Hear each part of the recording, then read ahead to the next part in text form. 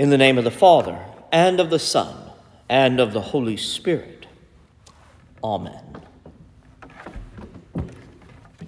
There are certain seasons and times of the year that all of us look forward to. There are birthdays and anniversaries. There are national and civic holidays like Independence Day and perhaps Labor Day. There are days that we pause to give thanks for blessings and people who are in our lives, like Thanksgiving Day or perhaps Mother's or Father's Day. And then there's possibly the day and the season that outshines them all, Christmas Eve, Christmas Day, and the whole season of Christmastide. It is a time filled with joy and expectation. There is a certain nostalgia of childhood memories, of special gifts, or yearly meals. Family traditions, grandmother's cooking, and the giving of gifts make and leave an indelible mark on us. And it is right that we should come together on this holy night to celebrate a gift given not only to us, but for us and for all mankind. We come together to celebrate the birth of Jesus and the peace and joy that he brings each of us. And part of our celebration, our family tradition, if you will, is to tell the same story each year on this night. The story of a busy Bethlehem, of Mary and Joseph having to sleep in a stable, of shepherds hearing the song of the angels, and of Jesus being born and laid in a manger. We tell the story each year to help us remember what it is that we celebrate. But each year, as we retell, remember, and hear the story again, it sounds just a little bit different. And different details each year may seem more or less important than others. That is what happens when we tell familiar stories. So tonight, let us carefully remember and hear the message of the angel and what he tells the shepherds that makes them so excited that they hurry off into Bethlehem. In order to do this, I want you to imagine yourself as one of the shepherds. And in your mind's eye, I want you to imagine yourself sitting on a hillside, some distance from Bethlehem. It is dark, late at night, say a little after midnight, and you can see some lamps from some houses, maybe the inn, shining about a mile or so away. It's quiet. The stars are out. There may be even a few sheep bleating softly. One of your friends has a lyre and is playing some quiet music, singing very softly and very lowly. Then suddenly, there's this light, this brilliance, and you see someone approaching you out of the light. Everyone around you wakes up. You're stunned, confused, even terrified. One moment you're dozing, listening to the night noises, and now everything has changed. And the first thing you hear is, "Do not be afraid." Now, if you're anything like me, you might answer back, "Well, that's easy for you to say." But there's something about the voice and the light. And much like meeting someone unexpectedly who scares you in one moment and then you feel completely safe with the next, you begin to listen and your eyes grow accustomed to the light. And the angel says again, "Do not be afraid, because the news that I am going to tell you is the most exciting that you will ever hear.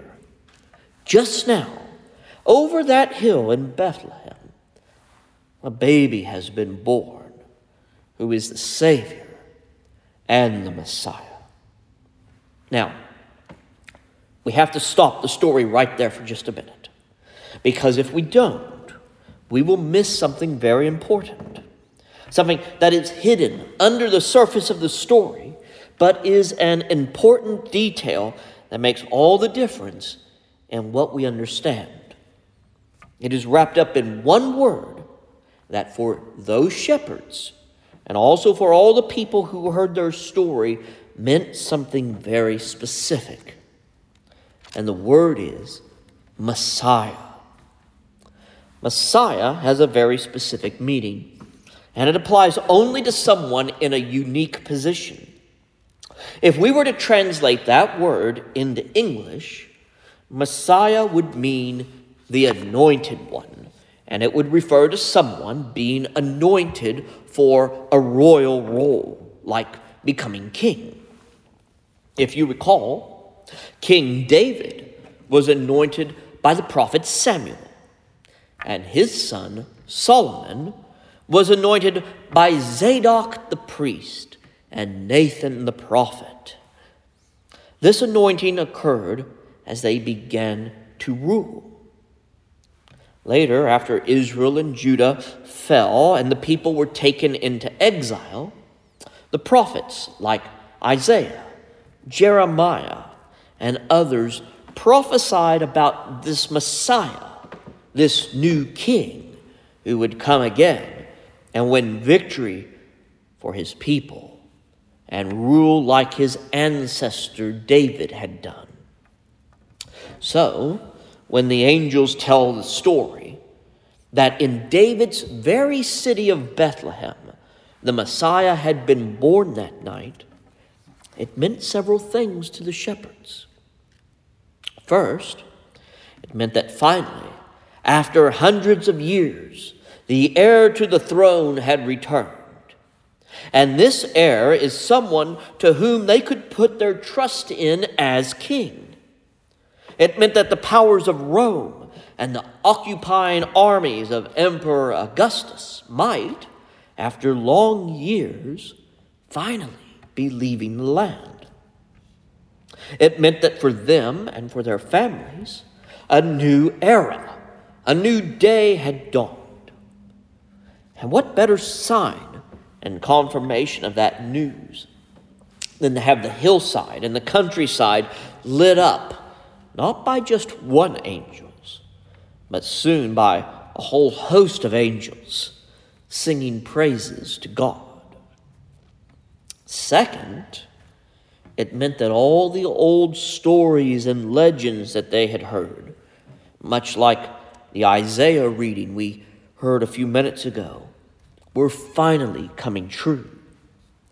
Passages like Isaiah 9 may have been ringing in their ears about yokes of burden being broken and trampling warriors leaving in fear because a child has been born who is known as the mighty God, and he will sit upon the throne of David, and his kingdom will have endless peace. Now let us return to the countryside in our mind, and we see the angel, and we hear this message about the baby, and we remember all we have learned about this coming Messiah from our own childhood and onwards. And it seems like all is being fulfilled before our very eyes. And like fireflies in summer, we begin to see small dots moving on the horizon. And there are hundreds, if not thousands of them. And they're moving very, very fast. And they're getting larger and bigger. And there's a noise, a sound unlike anything you have ever heard. And as it gets closer and closer, you can make out the song, "Glory, glory, glory to God in the highest heaven, and on earth, peace among those whom he favors, and the angels sweep over you, maybe even circling around you a few times, and just as quickly as they came, they depart. You stand there, maybe blinking for a moment. Did I dream this? And you look over to your friend next to you, and he has the same puzzled expression, and you realize that you didn't dream. The whole company of shepherds are awake, and someone, maybe even you, says, "We must go and see if this is true." And you run into the city, looking around barns and stables, until you come to one. And everything you have been told is true indeed. This gift, this Messiah who is born, becomes for us our blessed Lord and Savior, Jesus Christ. And Christ, in case you don't know, is simply the Greek word for Messiah. So, when we profess that we believe in one Lord, Jesus Christ, we are professing that we believe in this Messiah, this King who has come to rule our hearts. We sang a few minutes ago, This is Christ the King, whom shepherds guard and angels sing, haste, haste, to bring him Lord, the babe, the Son of Mary. That is perhaps the most true thing we can sing this night. Because of where we stand in time and history, we know the rest of the story. We know that Jesus grew up, traveled throughout Galilee and Judea, taught in the synagogues and on the hillsides, and ultimately gave himself up for us. As the story progresses, we learn that Jesus' only true throne was the cross. And it is from that cross that he ruled as the Messiah, as the Savior, as the King who came to redeem his people. But he didn't just redeem them or redeem us from earthly powers like Rome or dreaded kings like Herod. No, instead he came to redeem us and all people from sin and death. He came to bring us true peace, true joy through his life and his death, and ultimately his resurrection on Easter Day. We talk often about Christmas presents that we give to each other and what we need to buy or maybe what we need to make for others. And it is a good thing to give gifts to those whom we love. Jesus coming to us, born of the Virgin Mary, and as St. Paul wrote in our letter to Titus, Jesus giving himself for us that he might redeem us from all iniquity, all sin, and purify us for himself. Tonight, that gift is what we celebrate, what we call to mind. But as we do so, we too must think about the gifts that we give back to God. that we give back unto Jesus, our Messiah. In a little while, we will sing one of Christina Rossetti's poems, and she will ask the question, what can I give him, poor as I am? And that is one of the most important questions we can ask tonight or any night. The best gift you can give back to our blessed Lord is your heart. But that doesn't mean just a good, warm, gooey feeling. It means letting Jesus be in charge of your life, in charge of your decisions.